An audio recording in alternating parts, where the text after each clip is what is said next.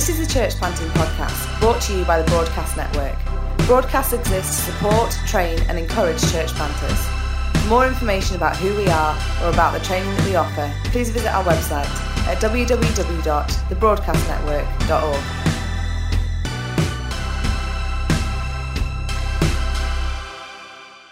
Welcome to episode 195 of the Broadcast Podcast. This week we're continuing with the new series of Margins to Mike from Unreached Network. In this episode we're in South Africa, hearing from Angela Kem speaking about the leading of the Holy Spirit and ministry to the poor.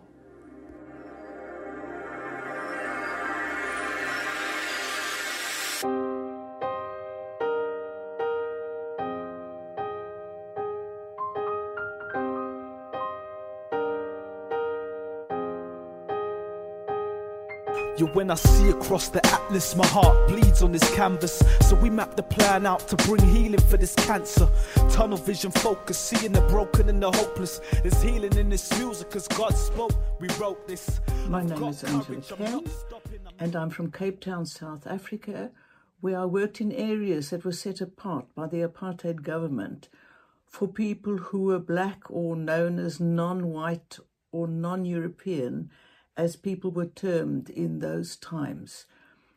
This was during the height of apartheid that I was in what was called our townships in South Africa, when so-called white people were not allowed in the areas that were set apart for so-called black or people of colour in that time. It was dangerous, it was scary. I never knew whether I would be killed that day or land in the dreaded detention without trial scenario. Because in those days, the security police would come and take you and put you in prison and not let your family know where you are. Nobody would have news about you. You would eventually just disappear, really. And I had such a fear of this, because I have 3 daughters and they were quite young at the time, and I never knew if there would be anybody to fetch them from school and so on. But you see, the whole thing was I didn't want to be involved in cross-cultural ministry or mission or anything like that. But the Holy Spirit brought it my way. He compelled me, he opened my eyes to see what was going on. And so I got involved in really fighting apartheid at that time. You know, there's no way that one can get involved in mission without the power of the Holy Spirit. And it's the Holy Spirit who prompted me, who spoke to me, guided me. It was difficult, intricate work. I couldn't do it in my own strength, and we can't do this in our own strength. If we do mission in our own strength, we will burn out or we'll get disappointed, disillusioned. The spiritual warfare is so high that we need to be in touch with the Holy Spirit moment by moment, asking him what to do next, where to go, where to put our feet. And so God used to wake me up in the night and speak to me and say, now tomorrow, do this and do that. Because I had no idea what I was doing. I wasn't cross-culturally trained or aware. We were so brainwashed really as white people that we had no idea what the government was doing. It was all out there, and you actually had to go out there to see what was happening. So I was unskilled and needing to be trained by the Holy Spirit. And the people who I was serving, really, people who made friends with me, who accepted me, whereas actually I was the white oppressor. But I was so accepted and loved and protected and looked after. But I found that people were in need not only for the fighting of apartheid, which I got involved in a huge way, standing against the government and doing whatever I could to be involved. But also, people had been put in situations where they were living in the most desperate poverty. They were living in corrugated iron shacks. People were hungry. There was no jobs for people. Schooling, unless you had your full school uniform and a pencil, a rubber, and so on, schooling was difficult. You had to pay school fees, and unless you had the school fees, you just couldn't go to school. Doctors, there was no net for doctoring. If you didn't have money, you couldn't go to the doctor. And so I had to learn to rely on the Holy Spirit and the gifts of the Spirit and expect God to come through for me. He'd put me with people. Therefore, I would expected him to come through for me in serving his people. And so I had to be involved in laying hands on the sick to see them healed, in how to, we don't have all the money, the finance or whatever to get involved on mission in our own strength. And therefore, even feeding a community is up to the Lord. It's his people. He does the feeding. But it's that trust in the power of the Holy Spirit for all these provisions as one gets involved. I remember the time taking a tin of sandwiches in just to one of my friends' houses. I never realized that word had got out that I was there with a tin of sandwiches. And people are hungry, and when people are hungry, they come. When there's food around, they will come. And I had made enough for the family that I was going to visit. But when I looked again, people streamed from all over, and not just 20s, but hundreds. From all over, people came for this small tin of sandwiches. And I remember starting to hand out one sandwich after the other to people. And I saw these hands appearing for their sandwich. And about an hour later, when I gave out the last sandwich, it only dawned on me then that God had done the most amazing thing with a tin of sandwiches that fed every single hand that was put out to me. Everyone got their sandwich. And it's things, it just happened. I didn't think, here's a miracle. Look what God is doing. One is on a roll, and the Holy Spirit's at work, and you forget that this is miraculous. This is normal. And you see, for us as Christians, this is actually normal life that should be offered wherever, and an expectation that God will come through for us no matter where we mission. No matter where he sends us, he is enough to provide for everything. In the process, he definitely puts us through our learning curves. He doesn't make it easy because he's training our arm for battle, as it says in Psalm 18. My God trains my arm for battle. And so it's a matter of praying and pushing through and trusting and reading the Bible. Oh, I read the Bible, and If I read something in the Bible, I took it seriously and held God to it and said, now, this is what I want to see today, Lord. This is your people. And one day, a community of people that I was working with came and challenged me, really. And they said, if your God is as big as what you say he is, ask him to give us each a brick house. And you see, the people where I was serving in community, and all my friends lived in these corrugated iron shacks with no running water, just a few taps around the area, bucket system toilets outside. So if you left your little house to go to the toilet, the whole community knew that you were going. It's just a robber of dignity. It's a robber of who we are in God. Whether we know Jesus or not, it robs people of dignity. God restores dignity. Jesus came and he restored dignity. And so I had seen God do so much for people. I had seen him come through for me so much that I said to the people, my God can give you houses. He cares for people in crisis. Let's see what he will do. And as only as I drove away, I thought, wow, what have I done? One doesn't make false promises to people. Don't promise what you can't do.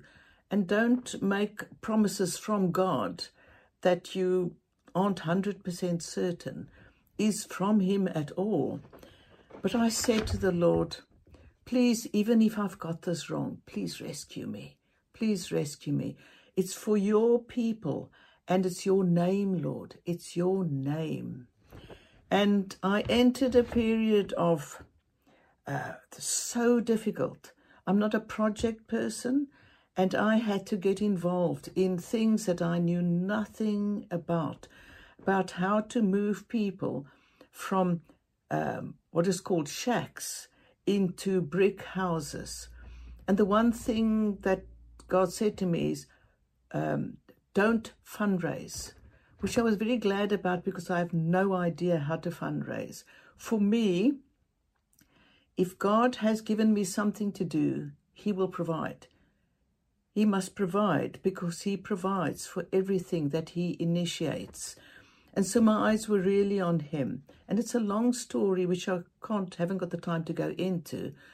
But he did it. He really did it.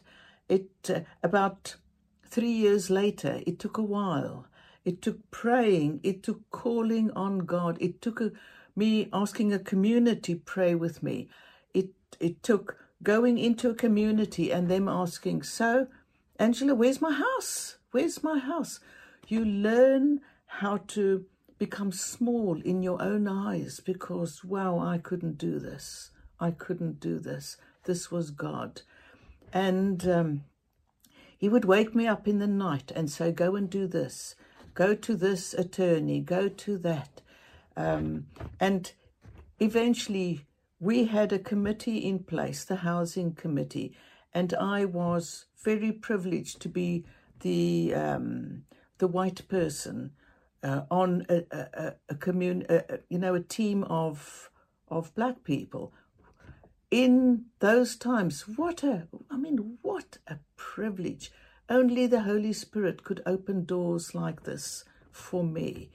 The Holy Spirit is wonderful. And if we don't serve people in his power, we're selling people short from all that God has given us. And it's a long story, but eventually money started coming in and we built the first house. And it had running water inside and electricity inside and brick walls.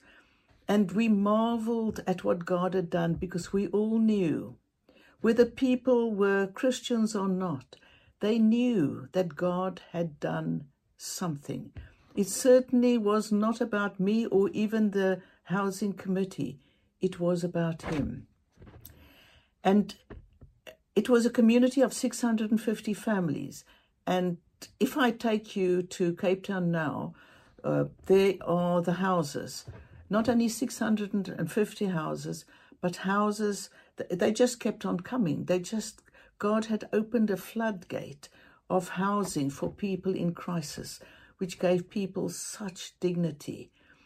And, when you see God do things like this, the impossible things, because this community were the first community in the history of our Western Cape area where people were moved from shacks into brick houses, really fighting for themselves, with no handouts, no begging. It was God. It was miraculous and in the power of the Holy Spirit. for me, I also got involved with the team from the community of going to Parliament, addressing people, going to sit-ins in government buildings, really pushing through, saying, Father, what do I do? What do I do? Because the gospel is the uttermost thing for me, and I wanted to see people really get to know God. And I did. I pioneered church plants. I really saw God save people and help them deliver miracle upon miracle, which I took for granted because, I just do, because this is normal Christian life. We are filled with the Holy Spirit. The Spirit that raised Jesus from the dead lives in me and lives in you if you are a follower of Jesus. And so my expectation of him is so big. But it's not all about people being saved. It is about that. But once they're saved, the Father cares for the whole person. It is to see, have they got food? Have they got somewhere to live? What is schooling like? Are there people against them? Is there injustice? We give a full package deal to people who we are serving when we're on mission. And this could be anywhere, because I'm now based with City Church Cambridge in the United Kingdom, and I'm now serving unreached people in the West, as well as still keeping my contacts all over the world, really. And so wherever we go, and wherever I go, it is to serve people with everything that I have, with him who lives inside me. Just the power of the Holy Spirit for mission is so big, no matter where we live, no matter who we are. It's not about special people.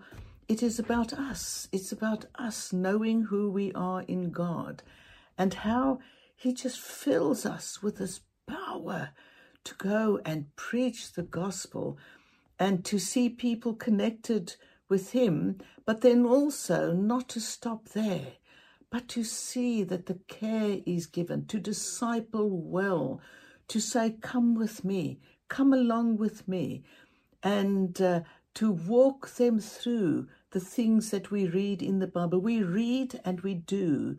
We are not only hearers of the word, but doers of the word. And in that way, we change communities. We bring the life of the Spirit wherever we go, wherever God has commissioned us to be. The fullness of the Spirit awaits us there to help people. So I'm a very privileged person today, speaking to you today. And I want to really honor God, honor Father, Son, and Holy Spirit. And I want to thank you, Holy Spirit, for being with me, for empowering me.